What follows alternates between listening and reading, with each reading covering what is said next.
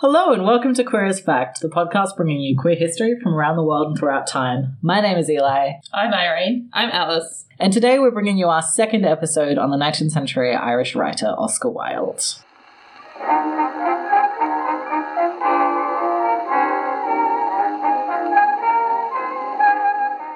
Just before we get started on this episode, I wanted to mention our sponsor for today, Sudio Sweden. Sudio make quality headphones which are both beautiful and have excellent sound quality, and I would encourage you to check out their website at sudio.com, sudio.com, and if you like their product, you can use the promo code QueerAsFact, all one word, to get 15% off there. We do have some content warnings for this episode. We're going to discuss a rather unhealthy relationship. We're also going to discuss power imbalance in relationships due to age and class difference. This episode also contains a lot of stereotypical homophobia to the extent of legal prosecution and then state-sanctioned abuse in prison. If any of that sounds like something that you don't want to listen to, feel free to check out our other episodes. Also, if you did not know from the title and everything that we have said, this is the second part of a two-part episode on Oscar Wilde. You can listen to just this episode without listening to the previous episode, and it'll more or less make sense to you, I think. But if you haven't listened to that and you would like to, go ahead and do it now. If you can't be bothered doing that, I'll give a quick synopsis of what happened. We covered Oscar Wilde's early life, including his time at boarding school and at Oxford, in which it became obvious that he was both gay and too clever for anyone's good. After Oxford, he went to London, where he established himself as a celebrity on sheer force of personality, and as a result of that, ended up touring around America as a lecturer. He was doing this as the face of the aesthetic movement, which was an artistic movement dedicated to the principle of art for art's sake, contrary to the contemporary understanding of art having to have a moral purpose. While he was in America, he spent an intimate afternoon with Walt Whitman before returning home to marry Constance Lloyd, as well as having his first, definitely for sure, confirmed gay relationship with Robbie Ross. We also, at the end of last episode, got into the beginning of his success as a writer with the publication of The Picture of Dorian Gray, which was read very enthusiastically by a particular undergrad at Oxford who we're going to start talking about now. One last thing before we start the episode proper. There is very much a storm going on outside, sort of brewing, which is very atmospheric, but probably not actually a good podcast experience. So if you can hear that, we apologize. So this young man who is one day going to read The Picture of Dorian Gray 14 times straight at Oxford is called Alfred Douglas, and he was born on the 20th of October, 1870. He had a very close relationship with his mother, who adored him and gave him the nickname Bosie in childhood, which is to stick with him for life. Alfred Douglas goes off to boarding school, as young men do in this society, and we're able to be a lot surer of his homosexuality there than of Oscar's. He wrote in his autobiography, published in 1929, quote, "I had many fine friendships, perfectly normal, wholesome, and not in the least sentimental. I had other friendships which were sentimental and passionate, but perfectly pure and innocent. I had others again which were neither pure nor innocent. But if it is to be assumed from this that I was abnormal or degenerate or exceptionally wicked, then it must also be assumed that at least 90% of my contemporaries at Winchester and Oxford were the same." Cool, so everyone at Oxford is gay. This is my understanding of it from this podcast. I just liked how that was really presented as like it would be like a nice graph where it was like pure, tick, sentimental. We can map this out. Yeah. I probably shouldn't proceed without acknowledging that obviously Alfred Douglas has some stuff to work through regarding homosexuality later in his life, which is perhaps not surprising. He's around in the Victorian period. Yeah. After boarding school, he does go to Oxford, and he makes sort of a vague attempt at studying classics there. As is obligatory. Yeah. He definitely doesn't ruin his eyesight, though. He's just sort of nominally studying classics. And while he's there, he's introduced to The Picture of Dorian Gray by his friend Lionel Johnson. And as we've mentioned, he loves it. He reads it 14 times in a row. And he's introduced to its author in June of 1891 when Lionel brings him to the Wilde's home. We don't actually know a lot about this first meeting. We know it wasn't a long one, and they seem to have had a favourable first impression of each other generally. Oscar gives Alfred a fancy copy copy of Dorian Gray, and he offers to tutor him in classics, which he is near failing because he doesn't study anything. Yeah. Yep. Following this meeting, Alfred recounts that Oscar pursued him intensely and after 6 months finally succeeded in seducing him. Mm-hmm. Oscar instead says that they were acquaintances for about 6 months, and then Alfred invited him up to Oxford, and it's at that point that their relationship starts to get going. Okay. Alfred sort of writes his account after the fact, and as may have been apparent from the quote about his friendships being wicked and things like that, it's sort of at a time of his life when he's not really, like, feeling all that good about all of the gay sex he used to do. So, you know, we need to be aware that everyone has, like, agendas and is trying to, like, pin things on other people at all times and stuff. But in any case, like, they get together about 6 months after they meet. One of the biographers, Barbara Belford, said that Oscar was essentially in the habit of, like, flirting with everyone. So maybe Bosie took him to be, like, more into him than he was at that point. I'd believe that about Oscar based on what we've heard about Oscar. But yeah, in any case, Bosie invites him up to Oxford because he is being blackmailed over a letter. And Oscar goes up there, spends the weekend in Oxford, and returns to London and hands it over to his solicitor, and the letter is retrieved for £100. Do we know what's in the letter? Gay stuff. Okay, yeah. Okay. It's also worth saying that £100 is quite a bit of money. I did the traditional Queer as Fact dodgy Google search for, like, how much is this in today's money? And I got, like, wildly different answers. Okay. So one source told me £9,000 in today's money, and one told me £12,000. And then I was like, all right, it's a lot of money. Let's just stop this now. Yeah. So it's like a decent chunk of money. By the summer of 1892, they've continued their acquaintance, and Oscar is in love with Alfred Douglas. Is Alfred in love with Oscar? Yeah, they're in it. They're in it now.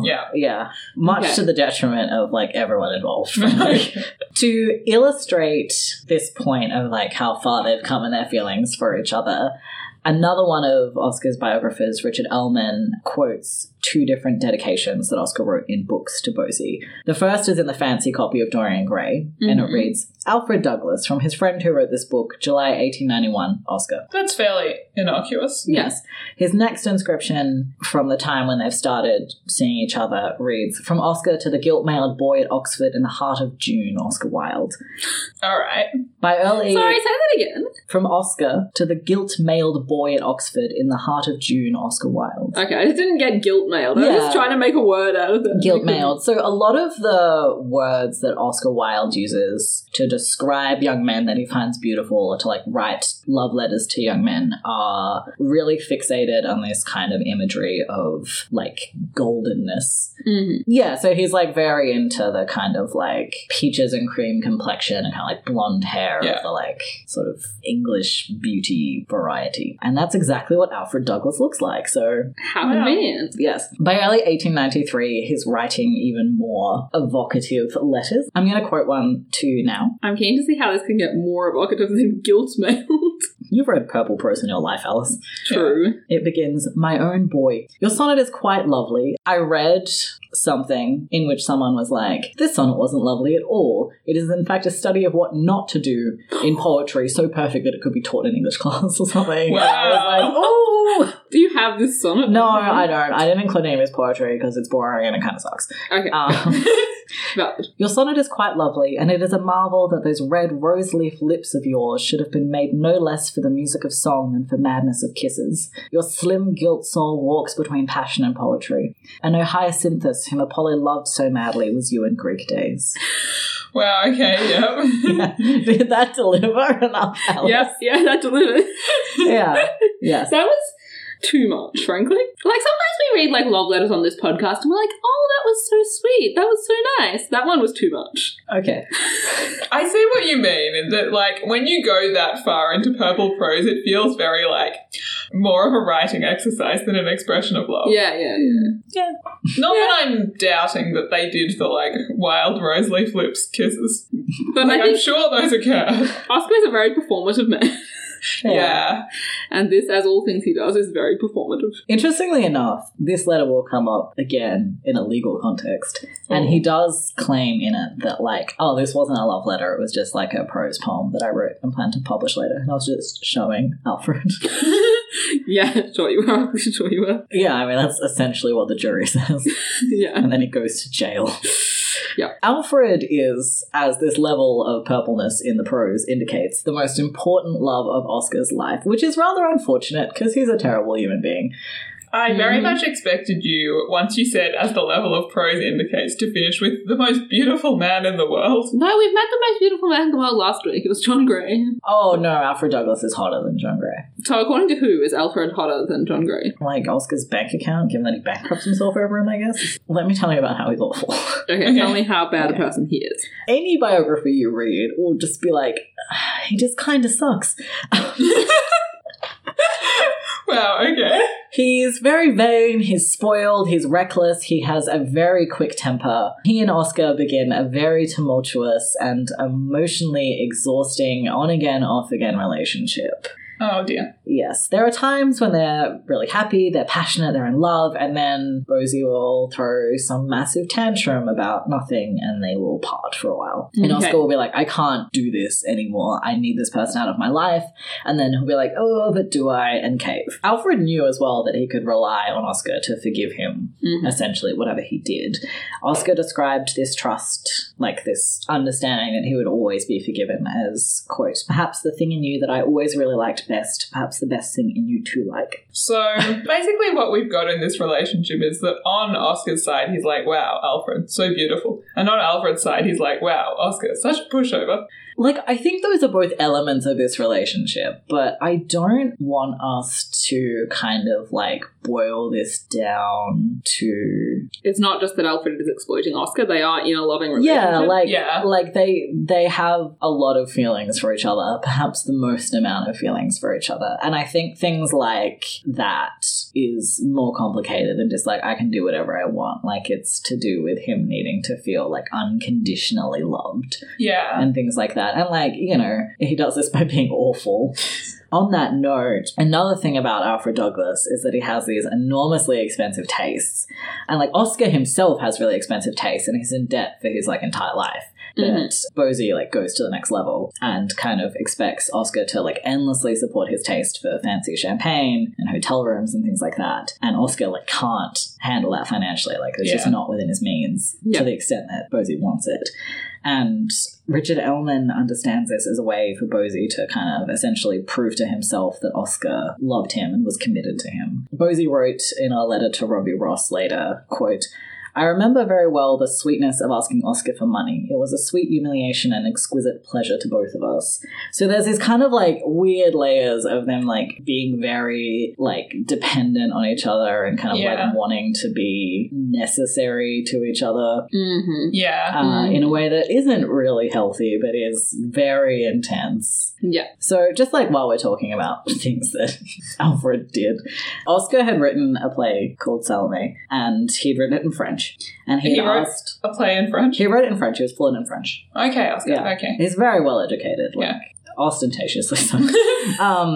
And he wants to translate it into English, but he doesn't have the time. And so he asks Alfred to translate it into English, which is a terrible idea because, first of all, Bosie fancies himself a writer, but he's not very good at it. And second of all, his French is, like, really bad.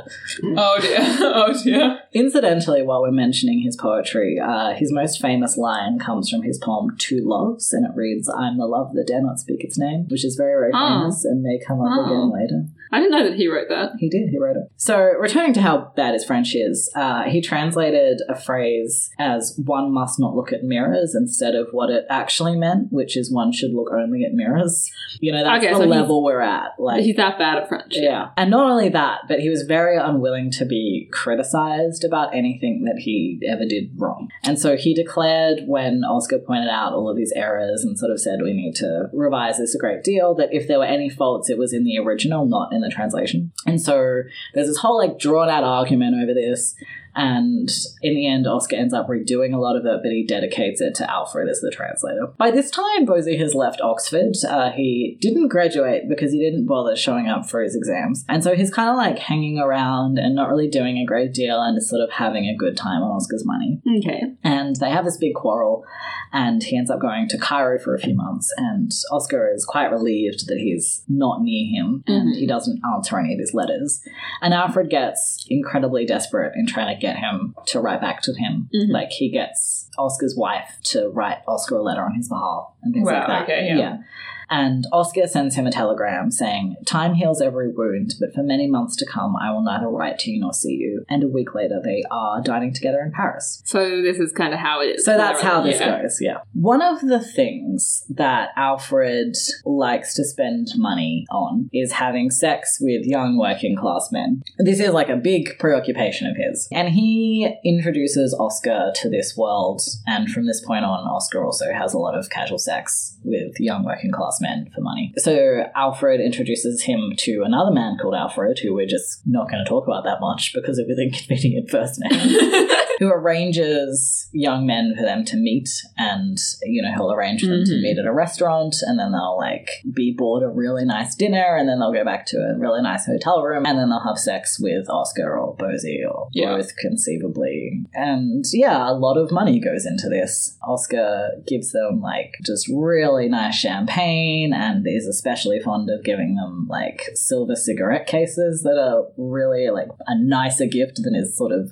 expected in this scenario. Is the working classness of these men like a particular preoccupation of his, or is that just the kind of man that he can get? I'm not entirely sure. I think like the fact that, you know, that's what's convenient is a factor. Like, I definitely saw it stated that he had a fascination with working class young men in a way that implied that it was their like sort of element of them being a bit like rough trade that he was into, but I don't have any like proof of that. Like, I don't know how you establish that. Yeah. You know?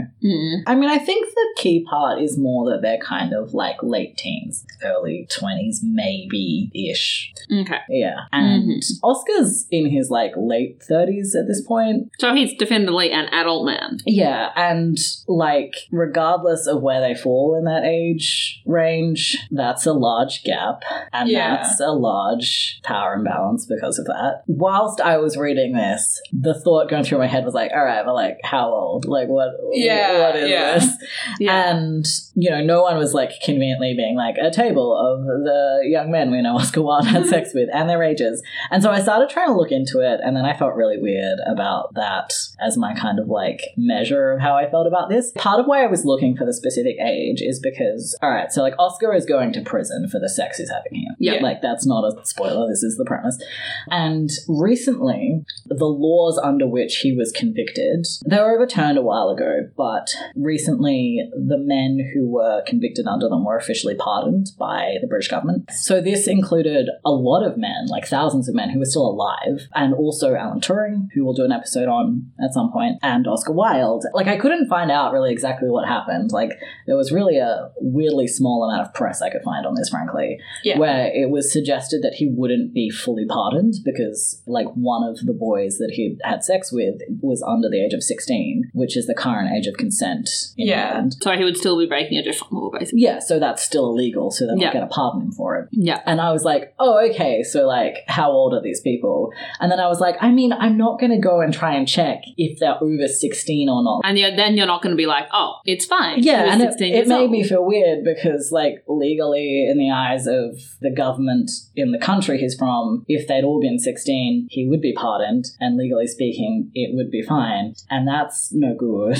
And so I kind of just concluded, like, I'm definitely getting the, like, feel that they're kind of, like, mid to late teens, maybe a little bit older in some cases. And there's also the fact that, like, he's specifically sort of interested in younger men, like, as younger men. You know, it's a thing where, like, we could sit here and have an argument about, like, oh, 16 or 18 or 15 or whatever, but, like, they're really young, and the power imbalance or, like, the age gap is, like, it's a feature, not a bug. And that's really uncomfortable. And that's not something I feel we need to, like, have an argument about. Like, I feel like No. we're all pretty much on the same page there.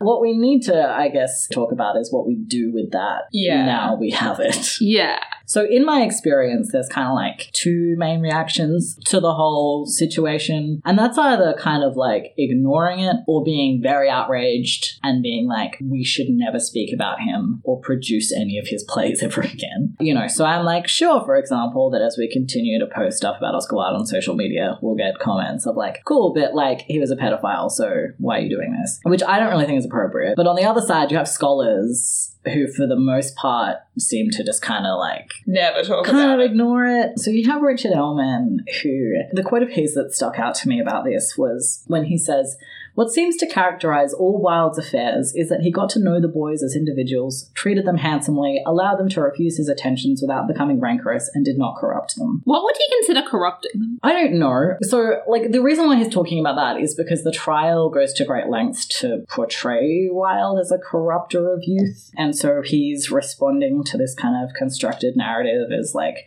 Oscar Wilde is this, like, depraved sex maniac hunting after young boys with his own constructed image of, Him treating them well? yeah, this just, like, very innocuous kind of, like, Yeah. very consensual Yeah. sort of thing. Unfortunately, when you're getting into the nitty-gritty of people's sex lives over 100 years ago, and when their sex lives were illegal, like, knowing exactly how specific encounters are kind of characterized is just beyond us. Yeah. Yeah. You know, like, Yeah. it just is. And the first, like, wave or so of gay historians, in my experience, also really take issue with not only Oscar Wilde, but with, like, any queer historical man who had sex with younger men or boys. Like, it's something that tends to not really be looked at in too much detail. Yeah. I understand that if you're in a place with learning about queer history, which, you know, society was several decades ago, or like some people are where they've just kind of discovering queer figures they can see as role models, that if you start finding and talking about Oscar Wilde, you don't want to immediately be like, oh, but he was a pedophile, and dismiss one of the kind of main big queer figures that we talk about. And so therefore they want to kind of brush this away and not deal with it.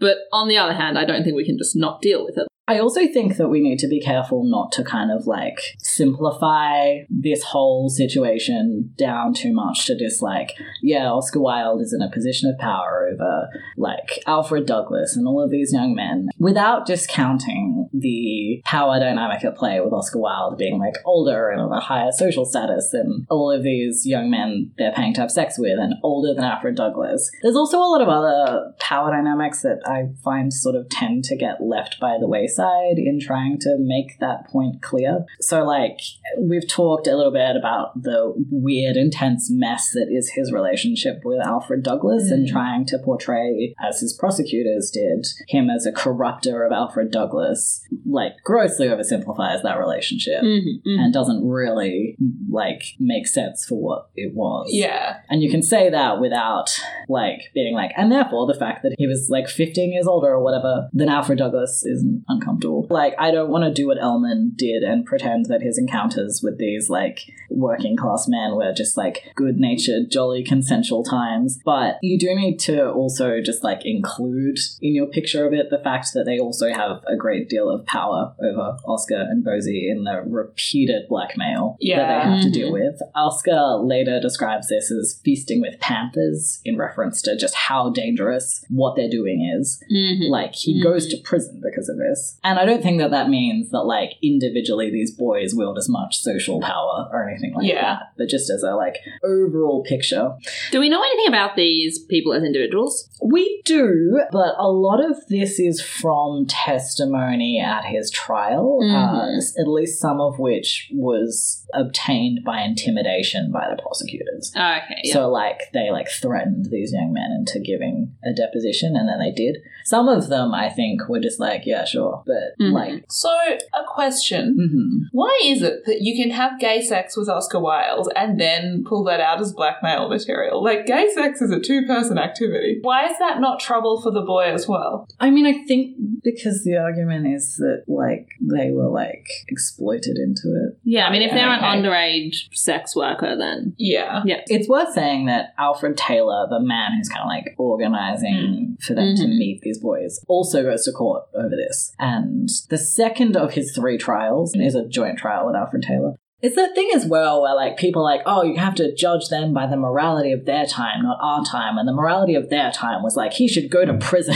Yeah, it's like Which- the morality of their time made that fairly clear. Yeah, so, like, the general societal morals of their time were wrong about this. And then, like, as I established with the fact that if these boys were over 16, then he wouldn't have done a crime, apparently. Yeah. Like, according to modern English law, means still our laws are kind of bad. And, Yeah.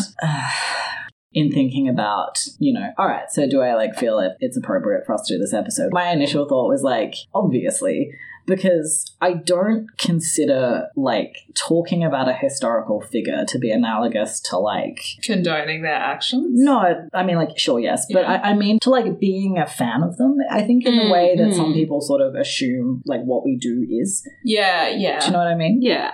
We can't only talk about the parts of history that we think are moral and appropriate. Yeah, and, like, it's just... In my experience, like, you know, having done a history degree and going to, like, history lectures when I wasn't hungover, you know, like, you'd never be like, oh, we're gonna, like, skip this emperor because they were morally abhorrent. Like, that's just completely foreign to that setting. But then I was sort of thinking that, like, well, there is a bit of a difference between just, like, generally history as a discipline and kind of queer history, because queer historians do tend to be closer to it than just, like, general misc historians as a group. Yeah. You know, and are often deliberately looking for role models and trying to form personal connections and things like that. But I also think you get this kind of thing then where you're making queer historical figures jump a hurdle in order to be That's true. acceptable to talk about that straight historical figures don't have to do. Yeah. Yeah. You know, you can talk about any straight historical figure, but a queer historical figure, no, they have to be morally pure. Yeah, that's a And valid that's point. not okay. But I just think it's kind of, like, disingenuous of us in the context of this podcast. Like, we can say, like, oh, like, we don't approve of Oscar Wilde necessarily because we're talking about him, but we still talk about all of these people in a very fond manner. Yeah. You know, and I think that that's, like, sort of generally the way that it goes with queer people doing queer history. Yeah. And you need to kind of account for that different relationship to the history that you're discussing instead of, like, just pretending it doesn't exist. So I think that, yeah, like, it's a good thing to think about those things with, but also, like, that just kind of sucks for Yeah. all involved. Yeah, yeah. I think overall it actually is, as difficult as it is to deal with, it's actually a pretty good encapsulation of a lot of the problems that come with trying to do queer history. Yeah. You know, where you're dealing with, like, different eras and conflicting feelings about just, like, homosexuality, with people being kind of biased on, like, both ends of the spectrum, and Yeah, weird yeah. legal changes and stuff like that. And we're not going to reach a, like, nice conclusion about this on this Yeah. podcast. We're Like- not going to come out of it knowing our moral position on Oscar Wilde. Yeah. Oscar Wilde does do things that aren't having sex with teenage boys, thankfully. I understand he wrote some stuff. He did write some stuff. In 1890, so we're going back a little bit, George Alexander, who was an actor and the manager of the St. James Theatre, approached him and asked him to write a play. And Oscar agrees. George gives him £50 as a, like, advance on this play. And then Oscar takes it and doesn't write the play. I feel like that's what would happen if somebody gave me £50 as an advance on something. I'd be like, yeah, I'll get to it. Irene, I love you, but I would never give you £50 to write something Don't in do that. advance. Don't do it. Give it to me afterwards. The deadline passes for when he's meant to have this play done, and time keeps passing, and eventually he offers to just give the money back. And wisely, George is like, no, I'll wait for the play. And eventually Oscar delivers him Lady Windermere's Fan. And George says, this is great, I'll give you £1,000 for it. Oh, what? Which Okay. one dodgy internet inflation calculator told me it was like £120,000 in today's money. Probably isn't, but it's, you know, a lot. I remember in the previous episode, you mentioned that Oscar had written 2 plays which weren't very good. Yeah. Why does George Alexander think he can write a good play? Because he just wrote a really sensational book that everyone's into. Oh, yeah, fair enough. Or Okay. into, like, slagging. So, like, he can write, and the public knows this. Also, his plays aren't, like, Bosie levels of terrible. No, they're not like awful. He just like, he was young and didn't really find his voice yet. And then Tragedies, which ultimately, I guess it turns out, is an Oscar Wilde's ideal play genre. Like, there's some interest in them periodically. They're just not like he's about to write what people generally understand to be some of the best comedies in the English language. So, you know, like, bad by those standards is like pretty decent. Okay. Yeah.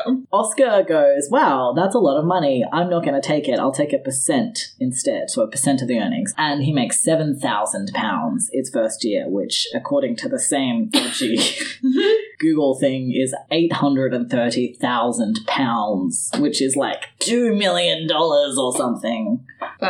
It's a lot of money. That's a lot of money. Yeah. Yes. So Lady Windermere's Fan opens to the public on February 20th, 1892. Oscar gives a speech and he's just the most about it. He is the most about everything he's ever done. Yeah. So he comes and he like leans on the side of the stage and is like smoking a gold-tipped cigarette. Wow.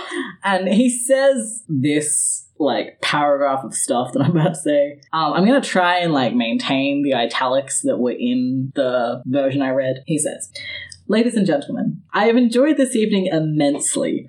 The actors have given us a charming rendering of a delightful play, and your appreciation has been most intelligent.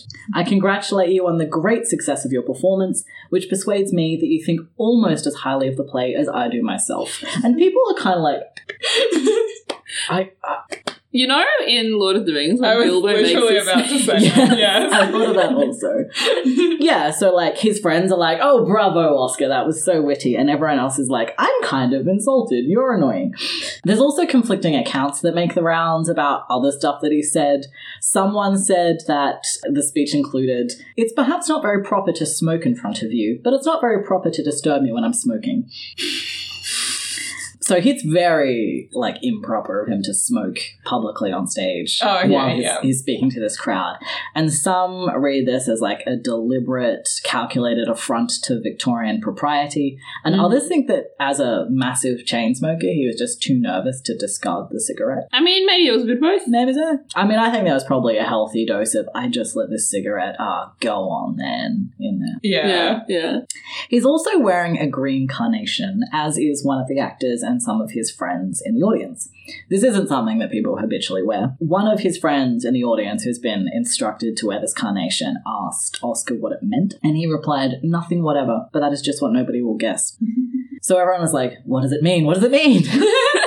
It's been said that it symbolized homosexuality in Paris and that's why they were wearing it, but this has never been documented. It's just assumed that, like, this is a gay thing, isn't it? Yeah. And I guess it thereafter became a gay thing, so... Is there an added, like, this is a gay thing, and gay things come from France, in there? No, maybe, actually. But also just, like, I don't know, he was in France a lot. Yeah. Maybe because he was gay and all that stuff. But yes, this is the famous green carnation that you see around. Yeah. I mean, it's interesting, that, like, if we have two, like, gay flower symbols, it tends to be violets for women and green carnations for men, and that's after Sappho and Oscar Wilde. Yeah. So, like... they're fairly peak gay symbols. Yeah, well, I'm just saying, like, you know, Oscar Wilde's on, like, Sappho levels. It took men a long time to get a flower compared to women. Yeah, that's true. Well, I guess, like, ancient Greek men would have been like, no, I'll stamp on that flower. I'm too manly for this. I like how he deliberately wore the flower because it didn't mean anything, and then now we're like, no, it means something. Yeah. So he writes another play, A Woman of No Importance, which is produced in 1893, and then a third, An Idle Husband, which comes out in January of 1895, and then the last and generally regarded the best of his society comedies is written in July of 1894. He writes it in like 3 weeks, and it's called The Importance of Being Earnest. This has been called by more than one person the wittiest comedy in the English language. Okay. Alice isn't, like, fully buying it. No, I'm trying to think of, like, other contenders where I can be like, nah, this one. I'm not super across theatre, frankly. Yeah, I'm also not super into comedies, frankly, because I find that they date very quickly. Yeah. But I don't feel like Oscars did. I would say, having watched The Importance of Being Earnest in preparation for this podcast, I'm sure there's, 100 things in there that I didn't get because I didn't have all the social context. The Brighton line. Yeah. See? Yeah. But there are enough things in there that I did get that it's still a very good comedy. And I don't know if in 200 years, if it'll make even less sense and it will stop working as a play. I don't know. A lot of it is very stock comedy, plot building blocks with just very witty dialogue on top. So the play centers on Jack Worthing, who is played by Paul McGann in one version. The version that I watched last week. The best Doctor, although I haven't seen the new one yet. And Jack Worthing, in the first part of the play, admits to his friend Algernon that he has a double identity, playing the role of the serious Jack in the country for the benefit of his ward Cecily, and coming to London to be the libertine Ernest. And he gets away with it by pretending that he has this reckless, immoral younger brother called Ernest, and he has to go and deal with everything he's doing fairly regularly. Algernon admits that he has a similar ruse, and he pretends to have a sick friend, Bunbury, who lives in the countryside, so that whenever he has to go to a boring dinner party, he can instead go out to the countryside. In reality, Jack doesn't actually know his true identity because he was left in a handbag at a train station as a baby. Jack proposes to Algernon's cousin Gwendolyn, and she accepts. She is delighted because she's always wanted to marry a man named Ernest and nothing else, which is a problem. Yes. Meanwhile, Algernon goes to Jack's country house and meets and falls in love with his ward Cecily, pretending to be Jack's brother Ernest. She agrees to marry him because she wishes to marry a man named Ernest, which is a problem. Yes. And then a farcical comedy follows in which the characters sort of bumble about and move towards finding out who everyone really is, and the couples towards being able to marry who they want to. My first experience of it was my friend was in it. Oh. And I learned her lines with her when I was in middle of high school. I was probably 14. And I just didn't have a clear enough idea of what things were normal behavior in 19th century society and what things were not to figure out whether it was funny or not. I just had no idea whether wanting to marry a man named Ernest was a joke or not. The whole thing just flew over my head. Do you remember who your friend played? I think they were Gwendolyn. Okay. So I assume you had to listen to I've always wanted to marry a man named Ernest and be like, yes, I am Ernest. What the hell is going on? Yes. And like I said, I couldn't quite tell whether this was a normal thing to think in it is not. late 19th century society. It's poking fun at marriage as an institution. In the Which I totally see now, but at the time I just had no idea which parts were jokes and which parts were not. I was surprised because I read it in high school as well, and I was probably about 14 or 15, and I pretty much had not thought about this play in the intervening over 10 years. And then I watched it the other day and I was like, I remember every line in this play. Yeah. It's very memorable. It's very well written. It sticks with you. A lot of his really famous quotes come from his plays. So from this play, and I can't remember word for word, is the whole I always bring my diary with me. Someone has to have something sensational to read on the train, which is often just attributed to Oscar Wilde, but it's, from a play. So yeah. So my big theory about this play is that if you sit down and read it as a book, you're actually doing it an immense disservice. I feel in order to really enjoy it, you have to see it performed, and ideally live. I think you're definitely right, and I think this is true of all plays, but probably much more true of comedies. You have to see them live. Yeah, and I think, not only seeing them live, but seeing them in a room with other people who are also seeing the play is important. I think that just, seeing comedy in a communal setting is just a much better experience. Yeah. And also, the main reason I think that you need to see it live is because the dialogue is the absolute heart of this play, and seeing someone perform the dialogue well is so much different than reading the dialogue. Yeah. So his society plays are quite different to anything that he's written previously. The picture of Dorian Gray is about a man's soul being rendered in two. And these are quite on the surface at least, very light, and they're actually criticized at the time for being very trivial and empty and having no message and just being witty. But they're generally regarded now to be more critical than they appear. They actually have similar themes to his other writings. So to take the example of The Importance of Being Earnest and Dorian Gray, they have the same themes of double and hidden identities as Dorian Gray, except here they are employed so that the characters can gad about in the countryside and not have to go to a boring dinner. Vice and gluttony are also explored, but through Algernon's insatiable desire for cucumber sandwiches. I'd forgotten about that. I knew that part was funny. Yeah. that part was fun. So this is understood by some scholars as him essentially painting this veneer of triviality over what he's trying to explore in his plays, and through couching them in this, not only in comedy, but in a very like rapid fire comedy, he can just sort of like quietly subvert social norms and criticize social institutions without people really noticing what they're laughing at the time. And he's very, very good at this. He excels at this kind of writing, and his plays are immensely popular, and Oscar finds mainstream acclaim. Good job, Oscar. So if you thought Alfred Douglas was bad, you should meet Alfred Douglas's father. Oh, I knew he was bad already. He's quite awful. 2 facts about this man. Yeah. One is that he... Boxing and homophobia. Yeah. Yeah. That's it. Those are the facts. Yeah. So the Marquess of Queensberry, John Sholto Douglas, is homophobic and likes boxing. So we won't do too much. 2 key facts. He lends his name to the Queensberry rules, which are the basis of modern boxing, which he endorsed but did not come up with. And 2, he hated his son and his son's relationship with Oscar Wilde. Alfred and Oscar are having lunch one day, and they happen to bump into Alfred's father in the same restaurant, and so he is invited to sit and have lunch with them.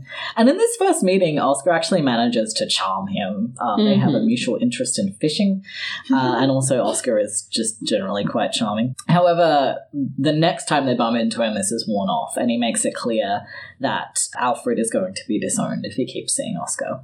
He wrote to his son, quote, "I'm not going to try and analyze this intimacy, and I make no charge, but to my mind to pose as a thing is as bad as to be it. With my own eyes I saw you both in the most loathsome and disgusting relationship as expressed by your manner and expression." Okay. He's basically saying, I don't even care if you are gay, but it looks gay, and that's bad enough. Yeah. Bosie, in response to this, telegraphs back, "What a funny little man you are." Bosie seems to kind of like perversely quite enjoy this conflict. Like, he hates his father, and making his father mad is fine to him. Yeah. He's also not too worried about losing financial support because Oscar is here. Oscar recalled of Bosie's feelings about this time in their lives. "The prospect of a battle in which you would be safe delighted you. I never remember you in higher spirits than you were for the rest of that season." Oscar's not having a good time, though. He's very stressed, he's very tired. Queensberry shows up at Oscar's home, screaming threats. He plans to show up and make a scene at the premiere of The Importance of Being Earnest, and they find out that this is going to happen and he's not allowed in. And he kind of like stands outside the theatre door, like ranting and raving, and like throws the rotten vegetables he's brought at the door. I don't actually know if they were rotten, I made that part up, but they're definitely vegetables. And I feel like you don't throw perfectly good vegetables at the theatre door. No. And so this isn't acceptable to like just have in the background of your life, and Oscar starts to speak with his solicitor about if anything can be done. On February 28th, Oscar goes to the Albemarle Club to get his mail, and he is handed an envelope with a calling card left 10 days earlier by Queensberry, reading maybe to Oscar Wilde, posing as a somdomite, which is a typo. Shout out to somdomite.tumblr.com. I mean, it's not truly a typo. It's a whatever. Sorry, go on. I will not apologize for anachronisms. It's a misspelling of the word sodomite. In reality, like, the handwriting's really bad and we're not 100% sure what it said, but this is what they said it said in court, so like... Having, like, seen pictures of this in my life, I feel like somdomite at least is pretty clear. Yeah, like, yeah, that's definitely there, but... Posing as, like, you could read that as anything. Frankly. Yeah. It's just kind of a scrawl. It's also been read as, like, ponce and sodomite, but, like, the thing is that if they say it's posing as, when they go to court, he doesn't have to prove that he's a sodomite, he just has to prove that he's kind of, like, publicly acting like one. So this card is evidence of probable libel, and so Oscar now has a decision to make should they go to court over this. And he writes to Robbie, "I don't see anything now but a criminal prosecution. My whole life seems ruined by this man. The Tower of Ivory is assailed by the foul thing. On the sand is my life spilt." So he definitely just, like, talks like this. I know I said before that, you know, that letter that he wrote to Bosie was very performative, but, you know, I feel like this is a time in your life when you're less likely to be performative, and he still talks like this, so... Maybe that letter was just how he was. Yeah. And by all accounts, he, like, talked like that as well. I cannot picture how this would have been. Like, people said, like, it would seem like he had prepared his statements, but there's no way he could have. Yeah. Like, he would just say things off the top of his head that seemed like he'd, like, spent hours writing them out. He was just like very good at words. Imagine if that person worked in like a call center. Oh Just my got them God. on the phone. You would buy everything. That would be a great skit. It's like famous writers working at like Medicare or whatever. Yeah. I'm going to think about this when I call Medicare tomorrow. Robbie Ross and other friends of his told him, tear the card up, forget about it, go to Paris. Like, Yeah. this is dangerous. And Oscar Wilde will not. Okay.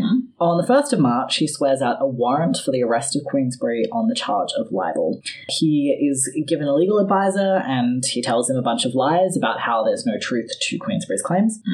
Queensberry has to enter a plea of justification, and he enters 15 counts of gross indecency, 12 about boys he's had sex with, and 3 about immorality in his writing. All right. I don't know what Oscar thought would happen here. That's a decent comment. Yeah. Like. So the first of 3 trials that we're about to go through opened at the Old Bailey on the 3rd of April, 1895. And despite the fact that Oscar Wilde is clearly the prosecutor in this case, he is clearly the one on trial, he had to like verbally remind the court, like, I'm the prosecutor in this case. And they were kind of like, Yeah. are you though? You should have just gone to Paris. He Yeah. probably should have. They go over evidence that we've essentially already discussed. They talk about that letter that we talked about, Yes. Oscar writing to Bosie. They broke into Alfred Taylor's lodgings and they took the addresses of young men that he'd introduced Oscar to, and then they found them and threatened them into testifying. I was wondering when you said that, like, they questioned these young men, how on earth they found them. But yeah. that's the answer, breaking and entering. And it seems like Oscar didn't really expect them to have gone to all of this, like, you know, PI levels of investigation and have found all of this evidence and isn't really prepared to answer the questions about this kind of thing. Yeah. You know, like saying like, hey, we have this testimony from a young man who says that you had sex with them. It's kind of like, oh. Yeah. Yeah. Well, He's asked, for example, about a servant at a house where Bosie had rooms called Walter Granger, and is asked if he ever kissed this young man, and Oscar foolishly replies, oh dear no, he was a peculiarly plain boy. He was unfortunately extremely ugly. I pitied him for it. And so his press like, well, like, did you not kiss him because he wasn't attractive? And Oscar has to kind of try and avoid the obvious implications of what he just said, which is that he would have kissed him, but unfortunately he was ugly, so he didn't. Oscar. And Oscar's lawyer doesn't really have any rebuttal for any of this. He has to sort of realize in court that his client has told a lot of very serious lies. Yeah. Queensberry is found not guilty. Wilde, therefore, publicly has to accept that Queensberry was entitled to call him a posing sodomite or whatever it said in the public interest, and his only real hope now is to leave the country before he's arrested. He doesn't go. He waits in his hotel room until men from Scotland Yard come and arrest him, and on the 26th of April, he re-enters the courtroom, this time as a prisoner, charged with a commission of acts of gross indecency in private with members of his own sex. So some background to homosexuality in the law at the time. From the 16th century to the early 1800s, sodomy was a capital crime. Executions ended in 1836, and sodomy was removed from a list of capital crimes in 1861. It's still a crime, though.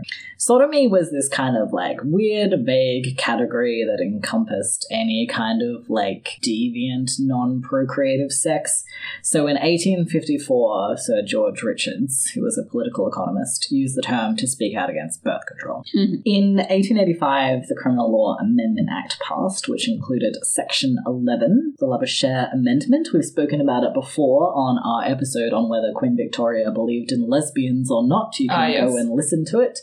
And this widened the definition of illegal sex acts between men to the kind of catch-all term gross indecency, basically making any kind of sexual activity between men illegal. It also lowered the penalty from life in prison to maximum 2 years with or without hard labour, which sounds like a good thing, but in practice it meant that it's far easier to convict men under this. Because, like, sending someone to prison for 2 years is less of an intense thing to do for life. But also, to be clear, 2 years in prison, especially with hard labour in this day and age, Kills will people. kill you. Yeah. Yeah. I understand that previously you also had to prove that they had ejaculated during sex. Oh, really? Yeah, so basically, like, yeah, you needed to have, like, I think multiple witnesses and things, and now it's just very vague. Yeah. So it was previously very hard to convict people, and it suddenly became a lot easier. Yes.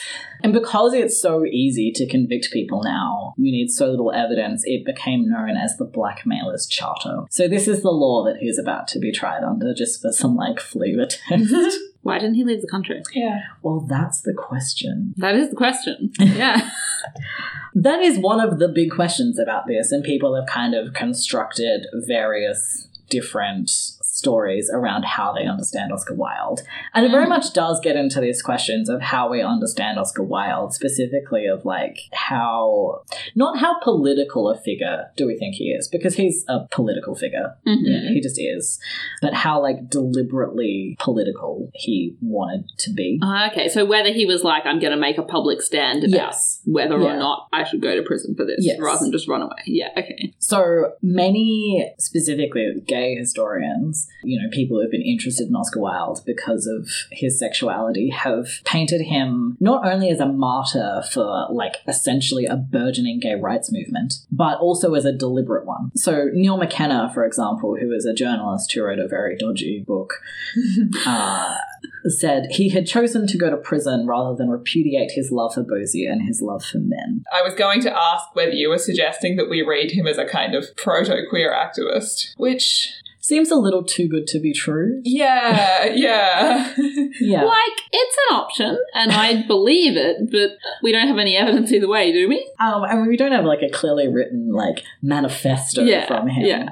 On this basis, but he must speak in court, right? Well, yeah, he does. Yeah. Other scholars have pointed to other potential reasons why he didn't run. Alfred Douglas encouraged him to see this through. Okay. And obviously Alfred Douglas has sway over him, specifically kind of being like, don't be a coward. I mean, we've established that Alfred Douglas likes to fight his father, and he may see this as an extension of that. Yeah. Look, I don't feel like I have a great handle on Alfred Douglas's mind, frankly. All right, I won't ask the question. So, like, you can ask me to explain him, but, like, I don't get him. I definitely was like, I'm never doing an episode on Alfred Douglas. I hate him. And now I almost want to, just because I'm like, what is this man? You know, like, they were really in love. Like, clearly he has, like, some kind of redeeming personality. Yeah. Like, he has to. Others have just sort of generally pointed to, like, less of a deliberate, I'm going to make a stand for gay men, and more of a, like, I'm sick of being hounded for this and I'm just not doing it anymore. Yeah. Kind of deal, which is different. More plausible. It's different, but also, like, both can coexist. It's also, I think, a bit kind of simplistic to paint it as, like, if he had run away, like, so Neil McKenna says that he stayed and chose not to repudiate his love for men, kind of implying that if he'd left, he'd have been doing that, I guess. Yeah. If he'd run away, he could have just, like, lived in Paris and been fine. Okay. But I'm not really clear, like, what kind of statement that makes about homosexuality. If he runs away, that's not really the same as him being like, no, I'm totally not a homosexual. What are you talking about? Yeah, that doesn't... That's just him leaving so he doesn't get prosecuted. And also, in going to court, he does say, I didn't do this. Yeah. Like, he doesn't go into court and be like, I did everything I'm accused of and there's nothing wrong with it. He does say something very famous that has been interpreted as him saying exactly that, though. So, we mentioned earlier Alfred Douglas's famous line about the love that dare not speak its name. And in court, he's asked what that means. And he says this. I edited this down a little bit to be clear, but I left a bunch of it because I thought it was necessary. The love that dare not speak its name in this century is such a great affection of an elder for a younger man as there was between David and Jonathan, such as Plato made the very basis of his philosophy, and such as you find in the sonnets of Michelangelo and Shakespeare. It is in this century misunderstood, so much misunderstood that it may be described as the love that dare not speak its name, and on account of it I am placed where I am now. It is beautiful, it is fine, it is the noblest form of affection. There is nothing unnatural about it. It is intellectual, and it repeatedly exists between an elder and a younger man, when the elder man has intellect and the younger man has all the joy, hope, and glamour of life before him. That it should be so, the world does not understand. The world mocks at it and sometimes puts one in the pillory for it. Okay, so I think there are two ways of reading that, basically. I can't think of a second, to be honest. That certainly sounds like he's saying, yeah, the love that dare not speak its name that he was talking about, yeah, it's gay love and it's great. There is a differentiation between this and what he's charged with. Okay. In that he repeatedly is happy to kind of stress this love between men, but he's never saying that it's sexual. Okay. Yeah, that's what I was going to say. The second reading is, in this day and age, we misinterpret this pure intellectual relationship between an older mentor and a younger man as this immoral sexual thing, which is not what it is. And I think that he is having to walk this very fine line between wanting to be able to just publicly say, like, yeah, this is what I've been doing with my life and there's nothing wrong with it, and having to kind of negotiate with what society will allow, because his life is very literally on the line. Yeah. And I think kind of like it's easy to oversimplify that in constructing him as a martyr for gay rights. I'm reminded of what you said about his plays, of him like writing something that seems just very, you know, shallow and witty, and actually being more of a critique of society than the audience might realize at first glance. Like, a paragraph like that, where there's two ways to read it, you can see that as he's saying what he can get away with. So he's saying, I'm gay and there's nothing wrong with that, and that has always been a good and beautiful thing that has existed. Or he could be saying, we didn't have sex. Why are you reading this pure intellectual relationship as sex? Yeah. Just quickly on the note of his, like, being read as being, like, very frivolous and empty and so forth. This is often seen as something that's, like, in opposition to him potentially being an important political figure. But Nonakawa, one of the biographers I read, understands this very frivolity as being very, very political, and understanding it as being, like, a deliberate, constructed commitment to being frivolous as a weapon against a society that puts emphasis on being very, very serious and very earnest. I mean, I think that fits in with the whole aesthetic movement of, like, you know, does art have to have a moral, or can things just be beautiful? Like, that is a valid argument that lines up with other beliefs we know he has. Yeah, so the rest of the trial essentially goes over similar evidence. The jury deliberates for 3 hours and they can't all agree, so another trial is held, and again, essentially the same evidence has gone over. The jury deliberates for 2 hours and finds him guilty this time. During sentencing, the judge declared, "People who can do these things must be dead to all sense of shame, and one cannot hope to produce any effect upon them. It is the worst case I have ever tried. That you, Wilde, have been the centre of a circle of extensive corruption of the most hideous kind among young men, it is equally impossible to doubt." And he sentences him to the maximum penalty, 2 years with hard labour. In response, Oscar calls out, may I say nothing, my lord?" And the judge gestures for him to be taken away, and he is taken away. So the public obviously reacts with abhorrence to this. Yes. His income is at its peak at this time, his work is at its most popular, and he's sleeping on a prison cot. His name is taken off the playbills, but his plays keep going for a little while, and then they're closed. His children are taken out of school and sent overseas with a governess. Constance and the children are soon going to change their last name. Part of the reason why public reaction is so strong is because of other scandals that have taken place recently concerning homosexuality. So you have the scandal of Bolton and Park. Bolton and Park were both assigned male at birth. One day we'll do an episode at them and I'll actually have thoughts about what their gender was, but for now that's what I'll say. And they, like, dressed as women publicly a lot of the time, and they were arrested, and, like, you know, there was a big scandal over the fact that they'd been having sex with men. There was also the Cleveland Street scandal, in which a bunch of, like, relatively high-up men were found to have been frequenting a brothel that had male sex workers working at it. So basically there's this increasing awareness and increasing tide of fear about homosexuality in the English public. We discussed in the previous episode a little bit about how Victorian society had really deep fears about masculinity being encroached on, and this representing a threat to the state. I'm reminded of our Rome homosexuality episode. Yeah, I mean... Basically. I'm reminded of a video that one of my conservative American friends posted on Facebook, like, yesterday. Oh. Yeah, it was awful. I hated it. You're like quite a historical grab bag there of time. Yeah. This is also happening at a time when this understanding of homosexuality as being a sin and, like, a religious concern is giving way to newer frameworks of, like, criminology and pathology and psychology and so forth. So you have this kind of like powder keg of social change and social anxiety, and then also Oscar Wilde is really famous. And so it results in this defining moment of like late 19th century thought on how sexuality is viewed and how it can be publicly regulated. And it's been argued that the late 19th century is when the homosexual as an identity category emerges. So you don't just have like, you know, gay acts now, you have gays. The Wilde trials being like an example of this formation and action, and also something that influenced this category emerging, if that makes sense. I don't really want to get too into the debate if this is really when like gay identity came about, because that's just like a whole thing. And one day we'll have an episode and be like, so Foucault, I guess, but not today. The historian Jeffrey Weeks argues that this trial was so publicized that it created a public image of the homosexual and immoral about what could happen to him at the same time, as well as arguing that like if you create a public image of a minority group, you're not just making that available for people to hate, you're making it available for people to identify with. And you know, that's interesting and difficult to prove either way, I feel. But I did want to quickly give a longish quote from the sexologist Havelock Ellis, who was a contemporary of Oscar Wilde and who wrote in volume 2 of his Studies in the Psychology of Sex, quote, "The Oscar Wilde trial, with its wide publicity and the fundamental nature of the questions it suggested, appears to have generally contributed to give definiteness and self-consciousness to the manifestations of homosexuality and to have aroused inverts to take up a definite attitude. One correspondent writes," so this is a gay man that is writing with, "Up to the time of the Oscar Wilde trial, I had not known what the condition of the law was.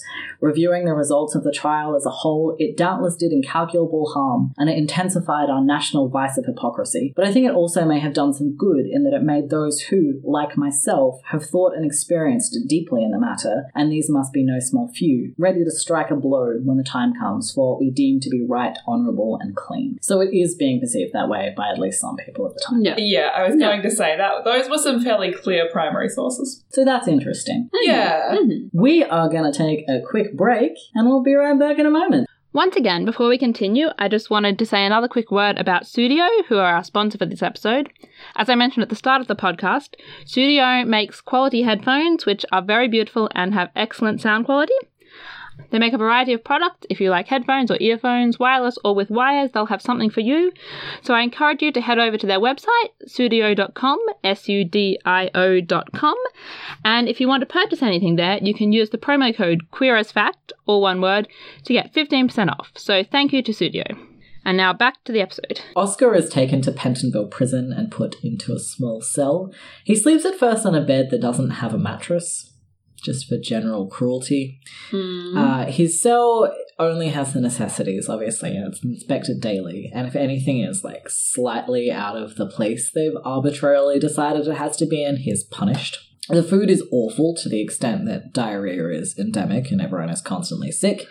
He loses 22 pounds. Wow, okay. Very quickly. Wait. It's like ridiculous. He's moved to Wandsworth Prison, which is worse. There he's put on a treadmill to grind flour for 6 hours a day in intervals of 20 minutes on treadmill, 5 minutes rest. Within 3 days of this, he's sick enough that he has to be taken to the infirmary. After that, he's given labour to do in his room instead. He has to pick 4 pounds of oakum a day. So what this is like picking rope apart into strands, basically. Yeah. And he does this until his hands bleed. His hands are scarred after this. Wow. Yeah. So yeah, like prison is just state-sanctioned, constant daily abuse for no real reason. After 3 months, he's entitled to receive and send 1 letter and receive 1 visitor. He has visitors 4 times a year for 20 minutes. Both parties are locked in wooden boxes a few feet apart from each other, and there's a guard there. On the 20th of November 1895, he is transferred to Reading Jail. It's a bit nicer there. He works in the garden and he works in the library putting wrappers on the books. He is transported there publicly by train in his prison uniform, and he's left to wait on the platform for half an hour,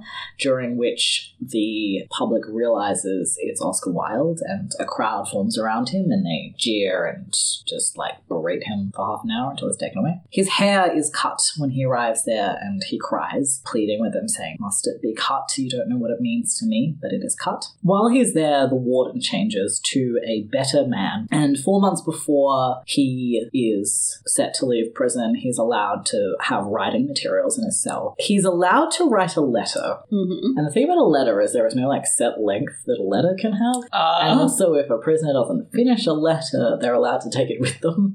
So he writes a 55,000 word letter to Alfred Douglas. This is known as De Profundis, and it's essentially this very like cathartic outpouring of Oscar's version of their relationship and like how it went from Oscar's point of view and all of the wrongs that he feels were done to him by Bosie during the course of the last few years. That sounds like quite a like harrowing letter, honestly. Yeah. Structurally, it is a bit of a mess, which is excusable because after each page was written, it was taken away. Mm-hmm. Yeah. So I think he got to see bits of it sometimes and he kind of could revise a little bit, but overall, no, it's just kind of like written. Wow. Yeah. One go. But it's still regarded as being a very good work of prose. It's very richly written, as you can imagine. Like we've talked a lot about how Oscar Wilde's prose is just the most at all times. Yeah. People have observed, and I agree, that it evokes the feeling that you're being spoken to by him instead of that you're just like reading something. He has this very like direct address sort of tone that he uses because he's, you know, directly addressing Alfred Douglas. It's also notably different from other writing that he has, which is often flippant or like deliberately very constructed and like very witty. You know, it's just this urgent, very heartfelt, emotional tone. And it's interesting to read if you're interested in Oscar Wilde just for that, I feel. So I just wanted to read a quote from the writer Colm Toibin in an article that he wrote for The Guardian just about why De Profundis is great. So he said, De Profundis has neither the informality of a personal letter nor the distilled sound of a piece of imaginative writing. Its seductive, hurt, and passionate tone places it in a category of its own. In all its urgency and ambiguous eloquence, it remains one of the greatest and most complex love letters ever written. He leaves jail on the 18th of May 1897 and is handed De Profundis on the way out. He leaves pretty much immediately for Paris. He never goes back to England again. Reasonable. Yeah. Robbie Ross is waiting for him there, and when he arrives, he gives Robbie De Profundis with the intention that Robbie will make a copy and then send Bosie the original. But instead, Robbie does the reverse, sending him the copy because he thinks that Bosie would destroy it, which he probably would have. Yeah. He doesn't do a great deal with the remaining few years of his life. Prison has severely damaged him physically and mentally. So he has a dependence on alcohol to sleep. He will compulsively organize his belongings, you know, because he's been trained into doing that at fear of punishment.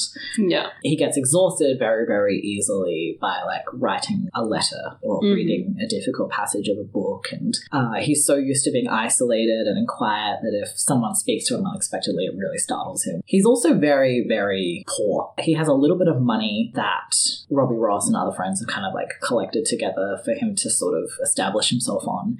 And Constance sends him a little bit of money as an allowance, but she's deliberately sending him very little because she doesn't want him to go back to living a lavish lifestyle. For some time, he doesn't see Bosie. He intermittently just does not want to, kind of fearing the influence that Bosie had over him and not wanting that to return to his life. And also both of their money is conditional on not seeing the other one. He wrote, "To be with him would be to return to the hell from which I do not think I have been released. I hope never to see him again." But nevertheless, perhaps as you would expect, they do eventually reunite in August of 1897. Bosie recalled that Oscar cried when they met and that they walked around arm in arm all day and were happy and had a great time. Aww. And just like that, Oscar is back in love, at least for a little while. He wrote that he thought that he could make art again if he was with Bosie. He said that, quote, "You can really recreate in me that energy and sense of joyous power on which art depends. Everyone is furious with me for going back to you, but they don't understand us." And he also wrote to Bosie begging him to, quote, "remake my ruined life for me." He writes tersely to Robbie Ross saying, "Yes, I saw Bosie, and of course I love him as I always did, with a sense of tragedy and ruin." So it kind of feels like inevitable that they gravitate back to each other. But like, you know, obviously it's not as if all the problems in their relationship are just going to have disappeared. And ultimately their relationship doesn't work. This isn't a happy ever after ending. It's still tumultuous. Bosie's still spending his money. Constance and Bosie's mother eventually stop sending them money when they learn that they're living together, and soon enough Bosie leaves and they don't see each other again. At this point I'm going to just like sum up a few things from the rest of Bosie's life out of interest and dislike. So Bosie doesn't die until 1945 at the age of 74. So recent. I have known people who have been alive at the same time as this man. Yeah, I mean, he is like a reasonable amount younger than him, and also like Oscar dies pretty young, all things considered, and Alfred Douglas lives a reasonable span. He does get married as well to a woman called Olive Custance. She was bisexual, and she'd been in a relationship with Natalie Clifford Barney, who is a very famous lesbian. And Natalie Clifford Barney had also been in a relationship with Dolly Wilde, who is Oscar Wilde's lesbian niece. Oh, wow, okay. So some fun facts there for you. There's some people we'll do episodes on one day. He also came, as we hinted right at the start of the episode, to repudiate Wilde. He disavowed their relationship. He said in a court case once later that, quote, "I think Wilde had a diabolical influence on everyone he met. I think he is the greatest force for evil that has appeared in Europe during the last 350 years. Wow. He was the agent of the devil in every possible way. He was a man whose whole objective in life was to attack and to sneer at virtue and to undermine it in every way by every possible means, sexually and otherwise." So there's that. He kind of later in life softened a bit on that again, but generally he moves on from the time in his life when he's with Oscar Wilde, and he just, is kind of terrible about it. To some extent, he might have to be as a kind of self-defense thing. That's fair enough. I feel like that you could have stopped before, like, the greatest force of evil in the world, but that's certainly true.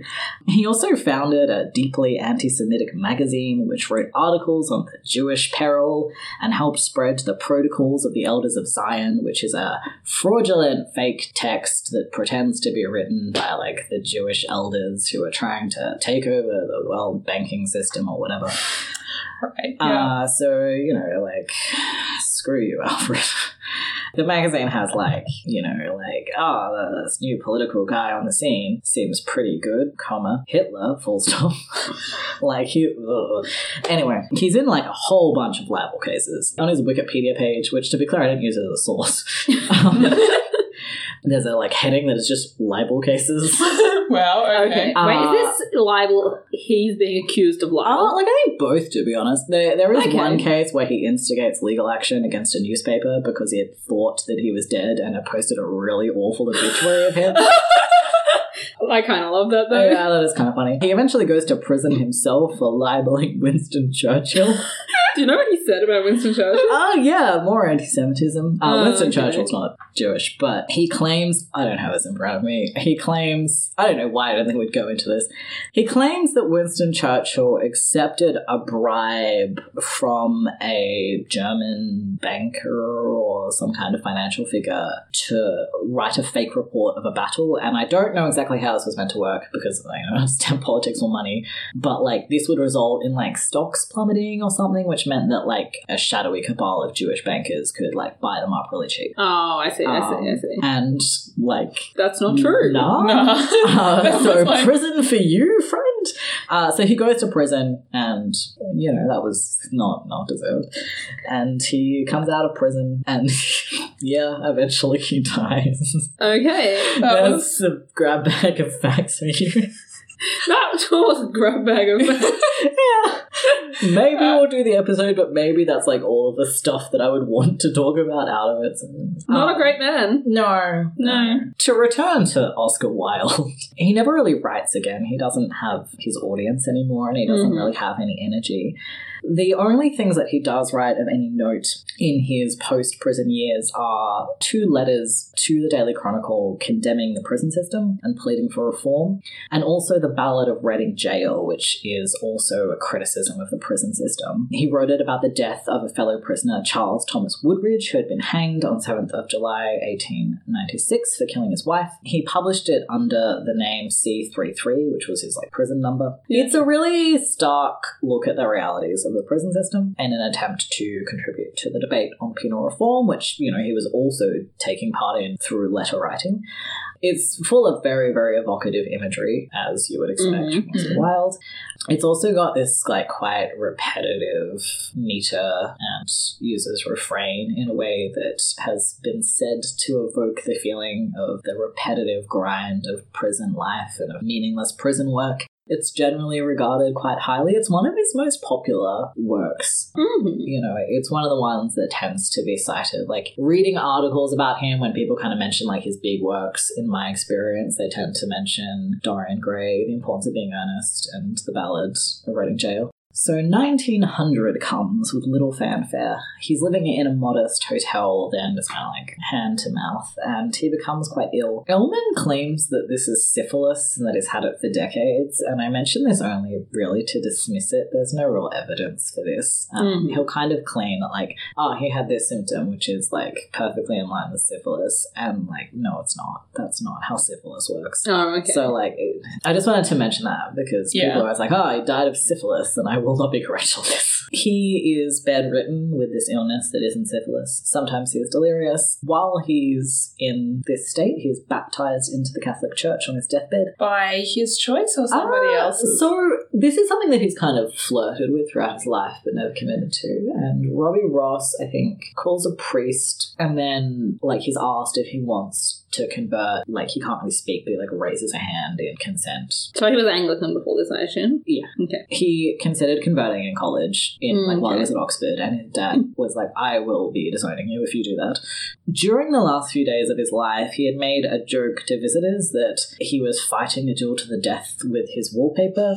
This is often cited as his last words, that, like, either the wallpaper goes or I do, but there aren't any recorded last words. He was very ill at this point and likely wasn't in any state to make any, and he passed away on November 30th. The funeral is on the 2nd of December. It's quite cheap.